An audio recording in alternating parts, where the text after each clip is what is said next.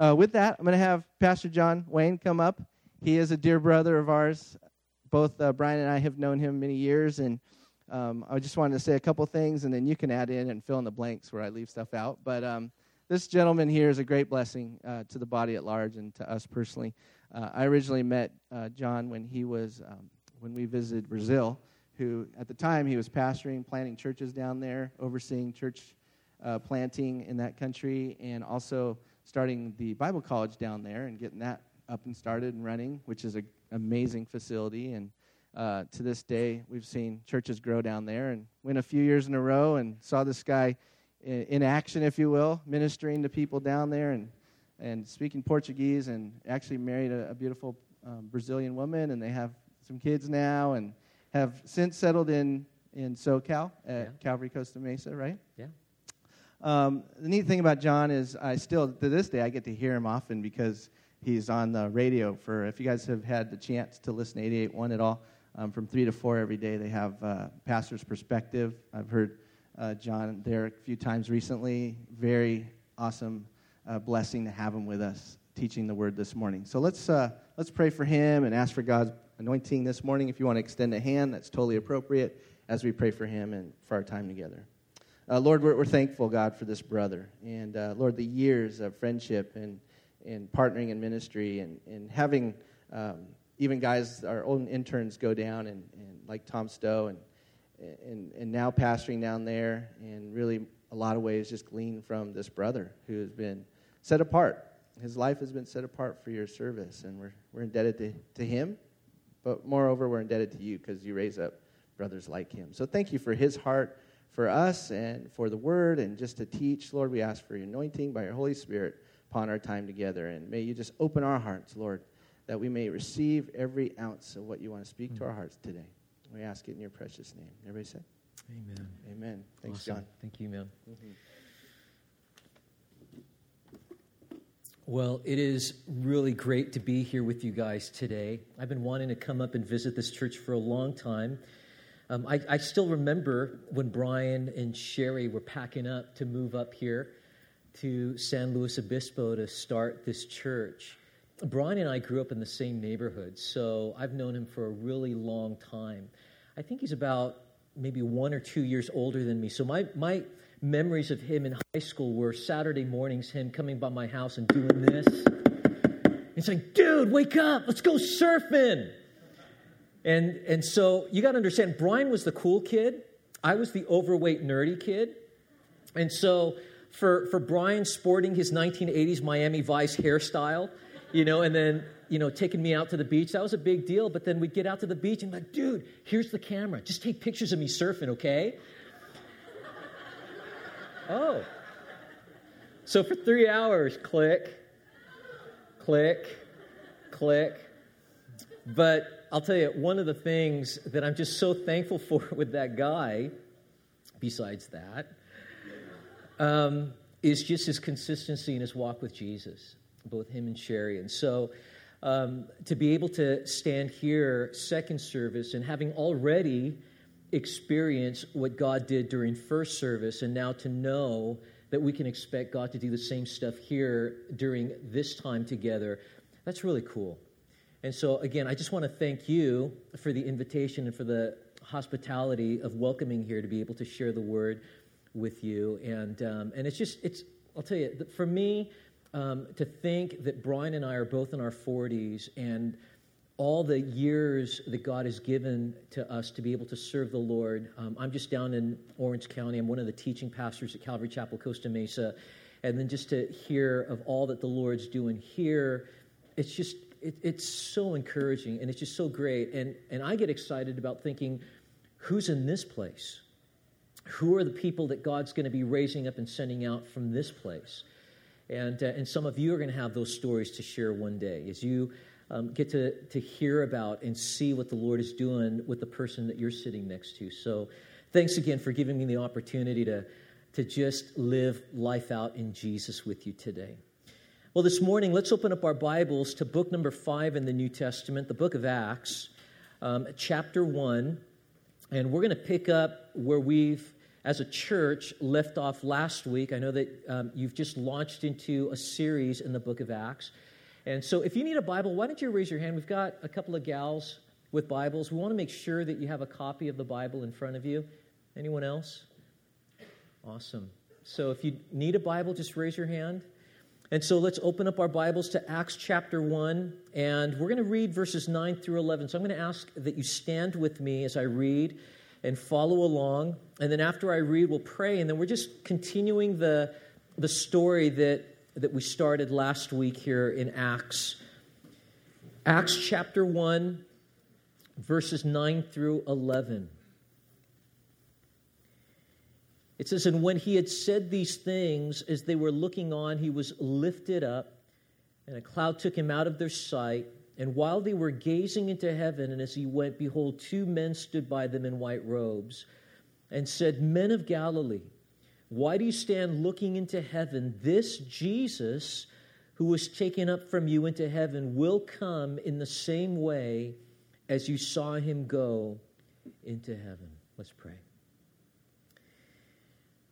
Father, today, again, we want to thank you for the Bible. Lord, we believe that this is your word. And we thank you for the Holy Spirit. We pray that this time that we have together, that the Holy Spirit would bring clarity, understanding, and application to the things that we read and talk about and think about today. And Lord, I pray that the Holy Spirit would do in us what he loves doing best of all, and that's to brag about and glorify Jesus. And so, Lord, I pray that every single one of us would have a personal encounter with the risen, living Jesus today. And we pray that you would be honored and glorified in our time together. In Jesus' name we pray. Amen. You may be seated. I love the book of Acts, and I'm glad that you as a church are studying through this book.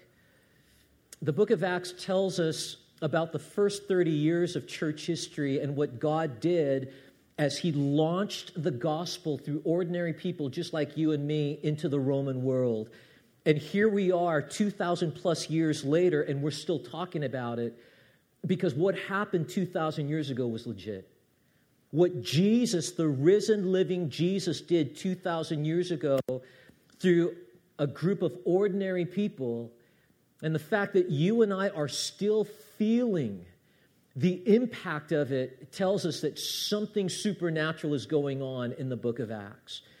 And you guys are just launching into learning about God's work, God's way, by people who are God's people, empowered by God's Spirit. And so I am really excited that you're going to study through the book of Acts. And the verses that we read this morning really just continues the narrative that was started last week. And in the verses that we just read, we see that two things are happening, and I don't want you to miss this. Number one, there's first the account of Christ's ascension. There's an account of Christ's ascension, but then the second thing that we see in the verses that we just read is the assurance of Christ's return. Now, we're going to camp out on these two things this morning because, listen, these two things are important for us on two levels. First, it's important on a theological level. Now, don't let the word theology scare you. The word simply means the study of God. That means as we unpack these verses today, hopefully you're going to walk out of this place knowing something about God, and hopefully you're going to leave this place more in love with Jesus than before. But it also impacts us, secondly, on a practical level. Listen, our time that we get together to open up the Bible and to study it, it's not just to get more information. It's not merely an academic exercise. Listen, the things that we learn about Jesus, the things that we learn about God in the Bible, it should do something to us on a personal, practical level. There should be change that's happening. Listen, God wants to change you. We're all in the need of change. We're all in the process of change. And God is in the process of making you and me more and more like Jesus. And so it's going to impact us that way. And so because of these reasons, we're going to camp out here. We're going to spend time talking about and thinking about these two things. So here we go. Number one, we first see the account of Christ's ascension. The account of Christ's ascension. Again, look at verses 9 and 10. Dr. Luke tells us, and when he, that's Jesus, had said these things, it's what he just said in the previous verse about the baptism with the Holy Spirit. It says, as they, these apostles, were looking on, he was lifted up and a cloud took him out of their sight. Verse 10, and while they were gazing into heaven as he went, ... So let's stop there. This is a big deal that's happening that Luke's telling us about. I want you to see what's happening here. First, the description of this event. I want you to see what happened to Jesus. Luke tells us in these verses that Jesus was lifted up. He was lifted up. Now, you guys know that the New Testament was written in Greek, right? Now, in the Greek, the word that's translated here, lifted up, it's a word that's used in relation to hoisting a sail. In fact, this word shows up in Acts chapter 27, verse 40. So as you're thinking about Jesus being lifted up, try to think about a sail being hoisted up. But also there in verse 9, Luke also tells us that a cloud took him out of their sight. So those words, took him. That's pretty cool. Commenting on these words, a man by the name of A.T. Robertson, who is the well-known Greek scholar, he points out that these words, took him, can literally mean to take under him. To take under him. Now that's a cool thought in view of Psalm 104, verse 3. In Psalm 104, verse 3, speaking about God, it says, he makes the clouds his chariot and rides on the wings of the wind. So this is an amazing scene that's happening. Jesus is being taken up like a sail that's being hoisted, and clouds come beneath him and lift him up as if Jesus is riding on a chariot of clouds. In fact, some Bible scholars view this cloud to be the visible display of God's glory. Remember there on the Mount of Transfiguration that the cloud covered Christ, and the Bible tells us that that was the glory of God? But with all this happening, verse 10 tells us that Jesus went. This is a common word in Greek meaning to travel from one destination to another. And in verse 11, it says he was taken up into heaven. Again, this word taken up, it shows up again in Acts chapter 20, verses 13 and 14. And there we see that it's being taken up as someone being taken aboard a ship. Listen, all that to say, this is ascension. Something is happening here that the apostles are eyewitnessing at this moment. Jesus is ascending. When we throw out a word like ascension, we are talking about a movement upward. This is the act of changing location in an upward direction. And so here in this case, what Luke is telling us is that Jesus was physically and visibly to a certain point, he was transported from one location on planet Earth to a different place, to another place. So the question is where did he go?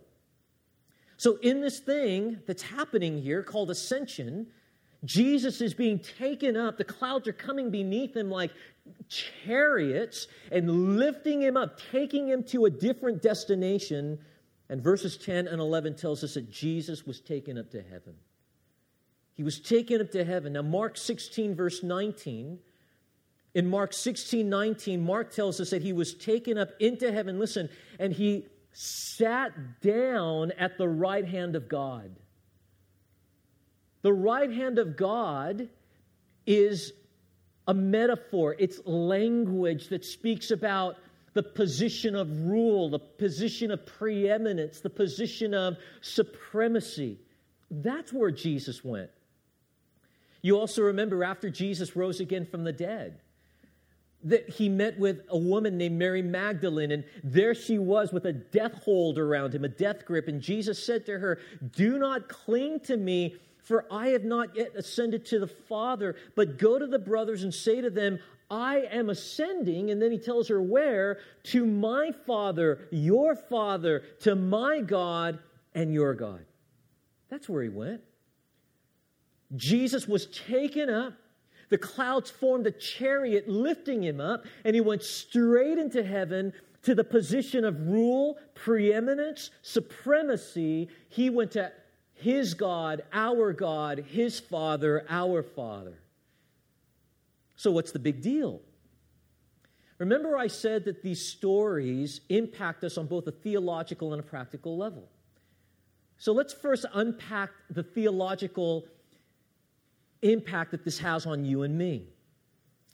Listen, the fact that Jesus ascended to heaven is huge. The fact that Jesus ascended to heaven is huge. Number one, because it concluded Jesus' humiliation and self-limitation. It concluded Jesus' humiliation and self-limitation. Check out what the Apostle Paul wrote in Philippians 2, verses 5 through 7. In Philippians 2, verses 5 through 7, Paul wrote, "You must have the same attitude that Christ Jesus had." Now listen, though he was God, that's deity, guys. Jesus is God. Though he was God, he did not think of equality with God as something to cling to. Instead, he gave up his divine privileges and took the humble position of a slave and was born as a human being. When he appeared in human form, he humbled himself in obedience to God and died a criminal's death on the cross. Listen, when God became man in the person of Jesus, he did not stop being God. He did not stop being God. He was here on earth fully God. But at the same time, he took onto himself something he never had before, and that was a human nature. He took to himself a human body. And with that human body, Jesus chose to lay aside his divine privileges and take on the limitations of a human being here on earth. Even to the point of suffering and death. You want to know why God had to become a man? So he could die. How can you kill God? You can't kill God. God can't die. And so the Bible tells us he became a man so he could take on the limitations of a human being, so he could die, so he could sacrificially die on the cross for you and me. But listen, all of this ended, his humiliation and his self-limitation, it all ended when he returned to heaven. Jesus went back to heaven as the God-man, no longer in humiliation and self-limitation. But secondly, the reason why the ascension is a big deal is because it concluded Jesus' activities on earth while on earth. You see, from this point on, Jesus is going to continue his activities on earth from heaven. Remember last week in Acts chapter 1, verse 1, it says that everything that Luke wrote about Jesus, there in the Gospel of Luke, all that stuff was just the beginning. Jesus is still on the move. And it's important that you get that. Jesus is still actively doing stuff right now on earth, but now he's doing it from heaven.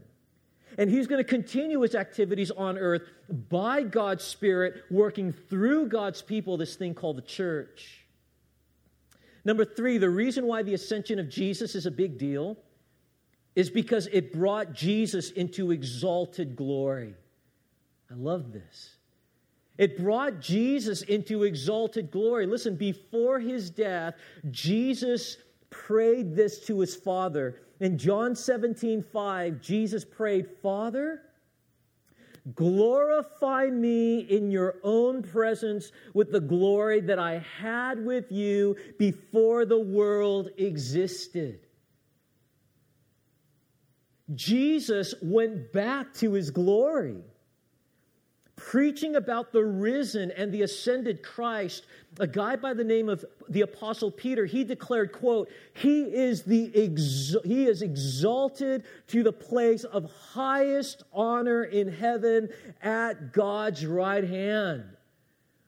And echoing those words, Paul said this in Philippians 2, 9 through 11, God has highly exalted him and bestowed on him the name that is above every name, so that at the name of Jesus, every knee should bow in heaven and on earth, and every tongue confess that Jesus Christ is Lord, to the glory of God the Father. Wow. Listen, on earth, Jesus was the humble, sacrificial Lamb of God. But right now in heaven, listen, he is the exalted, glorious King of kings and Lord of lords. And listen, if that doesn't get you excited, I don't know what will.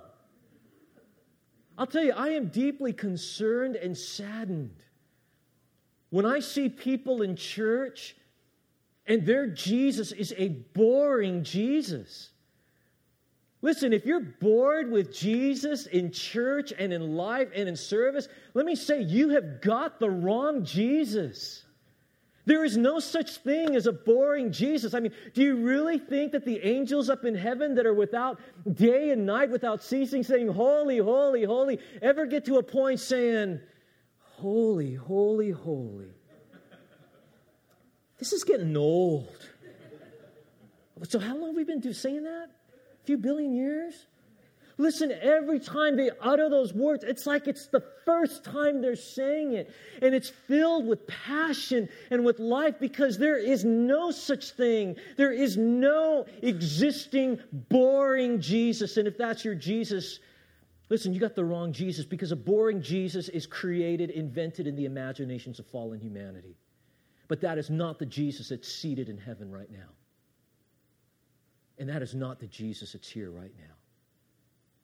And however you're thinking about Jesus right now, you have to think of Jesus on those terms. He is exalted in glory in heaven right now. And anything less than that does not deserve worship. We worship him because he's that, right? Amen? We worship him because he's that. And number 4, why is the ascension of Jesus such a big deal? Because it affirms Jesus' heavenly origin. It affirms Jesus' heavenly origin. Listen, being God, Jesus came from heaven to earth and returned back to heaven. The difference between Jesus and the rest of us is that we start on earth and then get to heaven. Jesus started in heaven, came to earth, and went back to heaven. Jesus told us he came from heaven. In John 6:38, Jesus said, I have come down from heaven. In John 8:23, Jesus said, I am from above. I am not of this world. Listen, Christ's ascension affirmed his claims. Jesus is God. Jesus is God. Number 5, why is the ascension of Jesus such a big deal?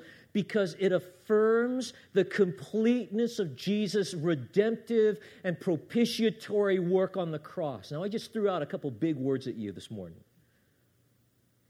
Redemption. Listen, Jesus, when he came to earth, it was a mission. It was a rescue mission. It was a redemptive mission. Redemption means that every single one of us, we were born into this world sinners, and because we're sinners by nature, we are sinners by choice.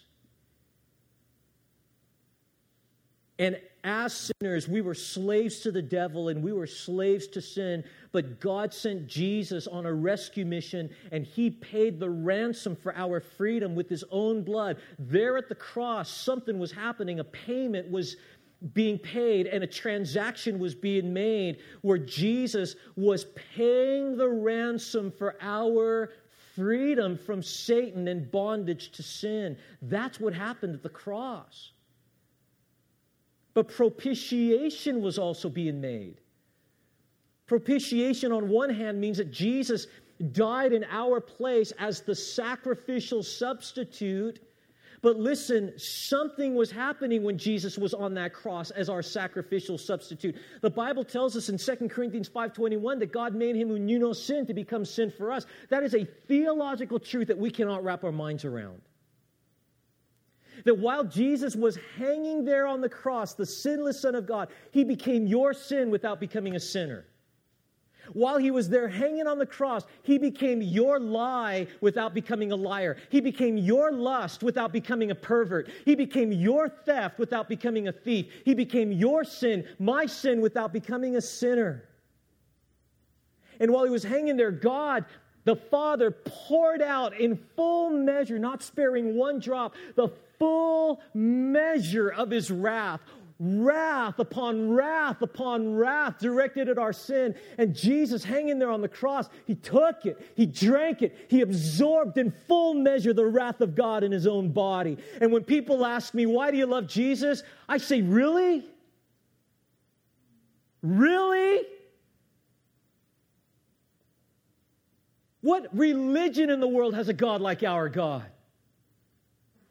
What religion in the world has a Savior like our Savior? And when he was there on the cross, Jesus declared, "It is finished." And so when he went back to heaven, you know what he did? He sat down. He sat down. In Hebrews 1:3, it says, after making purification for sins, he sat down at the right hand of the Majesty on high. That's huge. The author of Hebrews is wanting to rewind our memories back to the Old Testament. And back in the Old Testament, there were two buildings. One was called the tabernacle. The other was called the temple. The tabernacle preceded the temple. And both of these buildings, one was a tent, one was a concrete building. And they were the epicenter of the real worship of God on planet Earth. This is where God met with man and man met with God. But one thing, with all the furniture that was there in the tabernacle and the temple, the one piece of furniture that did not exist was a chair. Because the work of the priest was never done. They were in continual, perpetual activity, offering sacrifices for the sins of people. Because people always sin and sacrifices need to always be made. But when Jesus paid the price for our redemption and the forgiveness of sin, his work was so complete that he went to heaven, he sat down. In other words, he's saying there is nothing more to be added. There is nothing to be done to improve on this. It's done.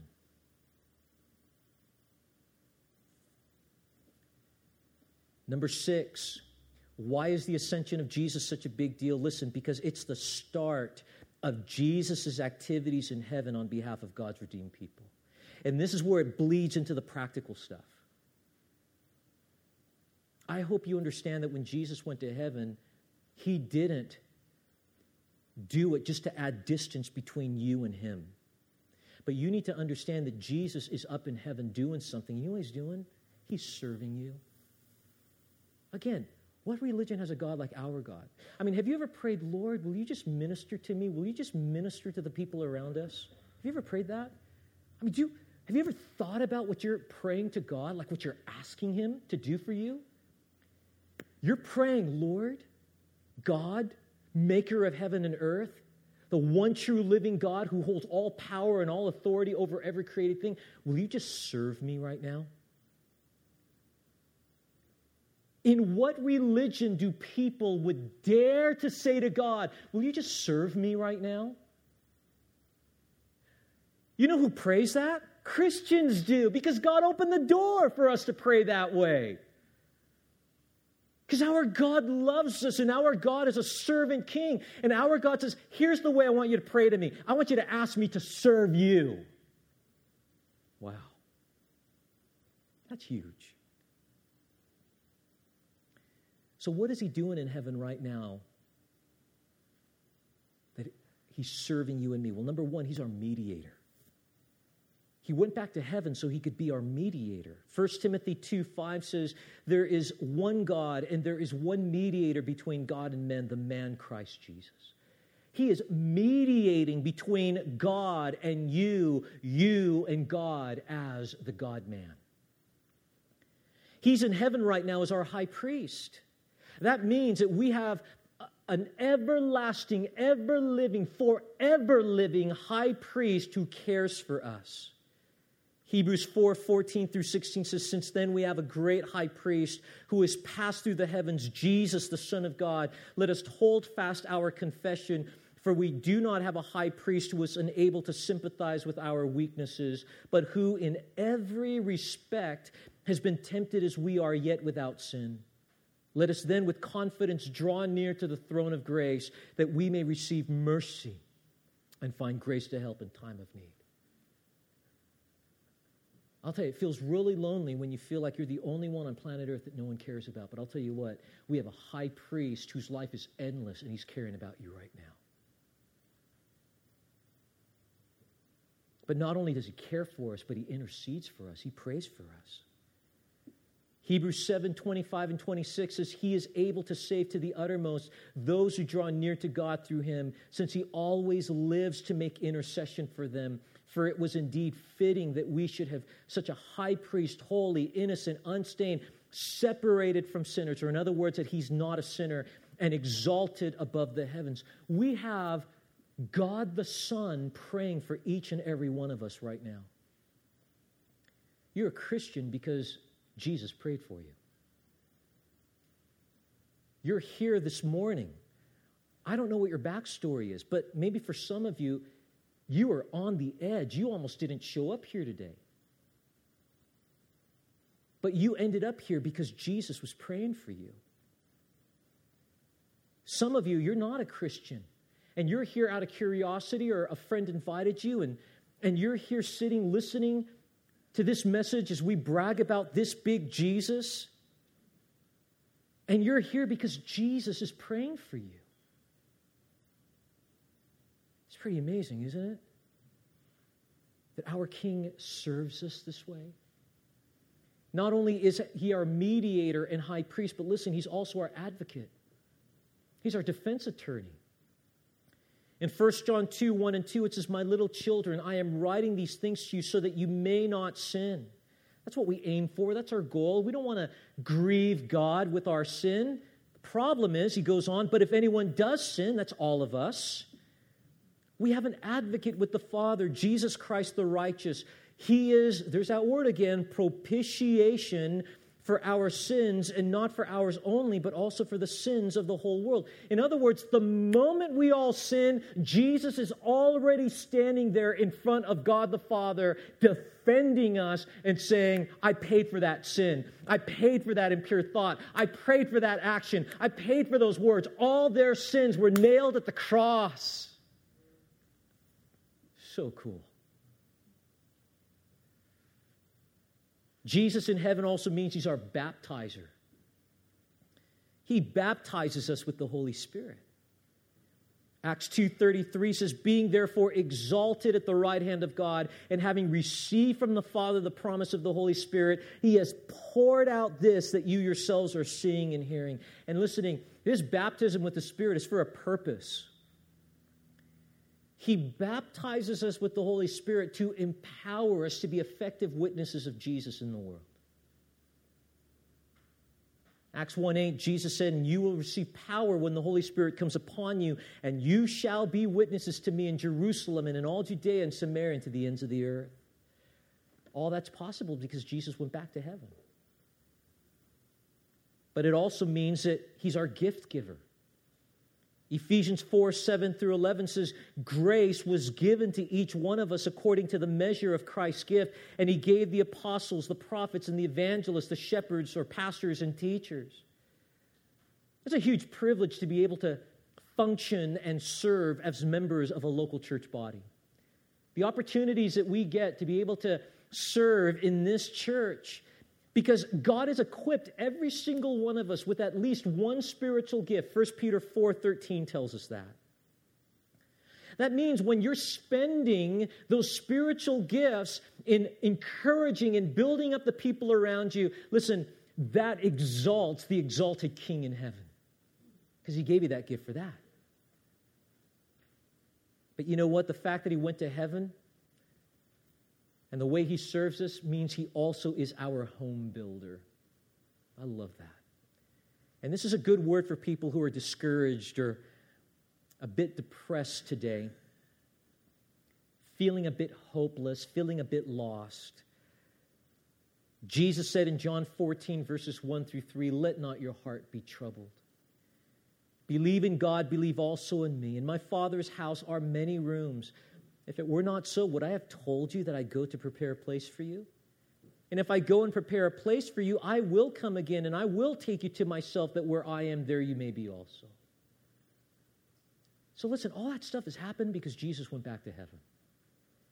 So the ascension of Jesus is a big deal. It's a big deal for all of us who are Christians.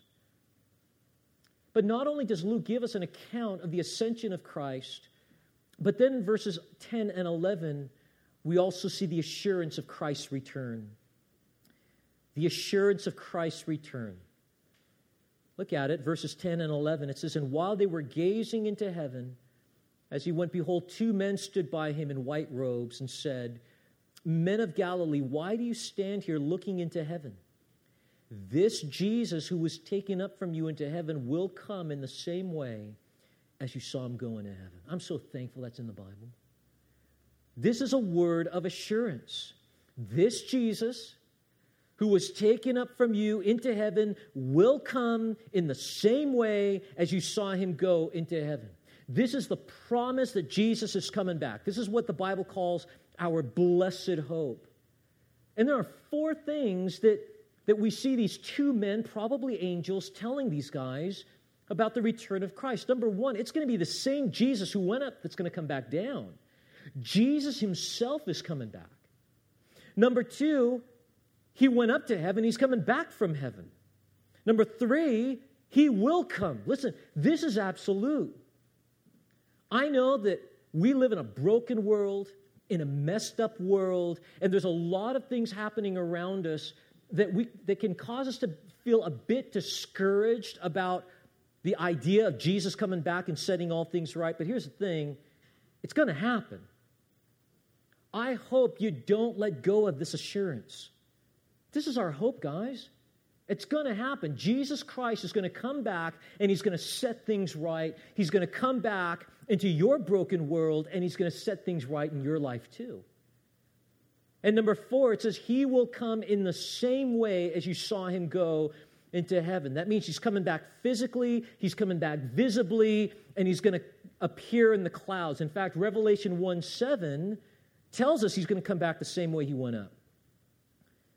Revelation 1:7 says, "Behold, he is coming with the clouds, and every eye will see him, even those who pierced him, and all the tribes of the earth will wail on account of him. Even so, amen."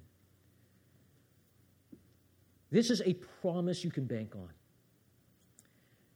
In fact, the Bible assures us that Jesus Christ is coming back over and over again. I mean, check this out. Jesus' return is explicitly referred to 1,845 times in the Bible. That's a lot of times. In the Old Testament, 1,527 times. In the New Testament, 318 times. The promises are repeated over and over again that Jesus is coming back. Jesus' return is mentioned in 23 of the 27 New Testament books. Out of the New Testament's 260 chapters, there are 318 references to the return of Jesus. And Jesus' second coming is mentioned 8 times for every reference to his first coming. Listen, the Bible wants us to understand this. Jesus is coming back. But not only does the Bible tell us that, but Jesus tells us that. In the Bible, Jesus himself refers to his return 21 times. And the final recorded words of Jesus in the Bible is found in Revelation 22:20. Remember what he said? "Surely I am coming soon." I love how Jesus just said that, and that's the last word in the New Testament, because it just leaves us hanging. And for 2,000 years, we've just been like hearing and living in that echo. Surely I am coming soon. That's the assurance. And when it happens, it'll be huge. Check out the appearing. I want you to try to just slow down your thoughts for a bit and try to wrap your mind around this event. Immediately after the tribulation of those days, the sun will be darkened and the moon will not give its light, and the stars will fall from heaven and the powers of the heavens will be shaken. Then will appear in heaven the sign of the Son of Man, and then all the tribes of the earth will mourn, and they will see the Son of Man coming on the clouds of heaven with power and great glory. And he will send out his angels with a loud trumpet call, and they will gather his elect from the four winds, from one end of heaven to the other.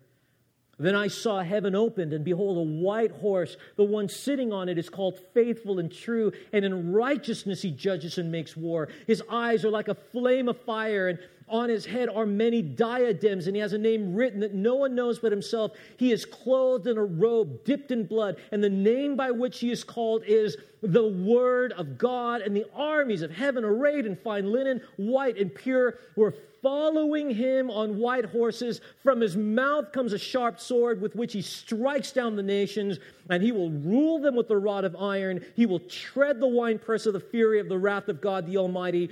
On his robe and on his thigh, he has a name written, King of Kings and Lord of Lords. This is our Jesus. And this is the Jesus who's coming back. And he's coming back to rescue us. When I think about Jesus coming back, I have this image of just this lion just barreling down the path, just charging, and his mane is just like being blown in the wind, and his mouth is just wide open as he's just roaring. And he's just coming to our rescue. Now think about that. The next time you turn on the news and the world tells you everything's hopeless. So what does all this mean for you and me on a practical level? Because it should mean something. Listen, knowing and believing that Jesus Christ is coming back impacts us in the area of worship.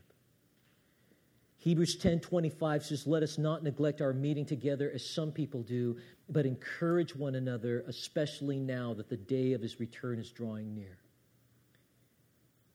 The return of Christ impacts our watchfulness. Matthew 24:44 says, "Therefore, you also must be ready, for the Son of Man is coming at an hour you do not expect." It impacts our prayerfulness. Luke 21:36 says, "Stay awake at all times, praying that you may have strength to escape all these things that are going to take place and to stand before the Son of Man." It impacts our hopefulness. Titus 2:13, "Waiting for our blessed hope, the appearing of the glory of our great God and Savior, Jesus Christ." It impacts our moral and ethical purity. 1 John 3:2 and 3, "Beloved, we are God's children now, and what we will be has not yet appeared, but we know that when he appears, we shall be like him, because we shall see him as he is, and everyone who thus hopes in him purifies himself as he is pure." It impacts our perseverance. James 5:7-8, "Be patient, therefore, brothers, until the coming of the Lord. See how the farmer waits for the precious fruit of the earth, being patient about it until it receives the early and late rains. You also be patient. Establish your hearts, for the coming of the Lord is at hand." It impacts our service. Revelation 22:12, "Behold, I am coming soon, bringing my recompense," or my reward, "with me to repay each one for what he has done." And listen, it impacts our evangelism. 2 Timothy 4:1 and 2, "I charge you in the presence of God and of Christ Jesus, who is to judge the living and the dead, and by his appearing and his kingdom, preach the word." Proclaim it. Brag about Jesus. Be ready in season and out of season. Reprove, rebuke, and exhort with complete patience and teaching. Listen, Jesus is coming back. That means our life should look like that. The account of Christ's ascension, the assurance of Christ's return. So question, how do we finish a message like this? I'm going to ask the worship team to come on up. But let me just give you a closing thought as we just kind of wrap all this up by putting a period at the end of this message. Listen, hopefully all the stuff that we talked about today has gone towards making your understanding and your vision of this Jesus that we love and worship and obey bigger. It would be wrong for any of us to leave this place with a very small vision of Jesus when Jesus is not that. Jesus is God-size. And we need to see him that way. Listen, Christ is risen and exalted in heaven. We need to see him that way. We need to process life. We need to filter all the happenings in life through that truth, through that reality, through those lenses.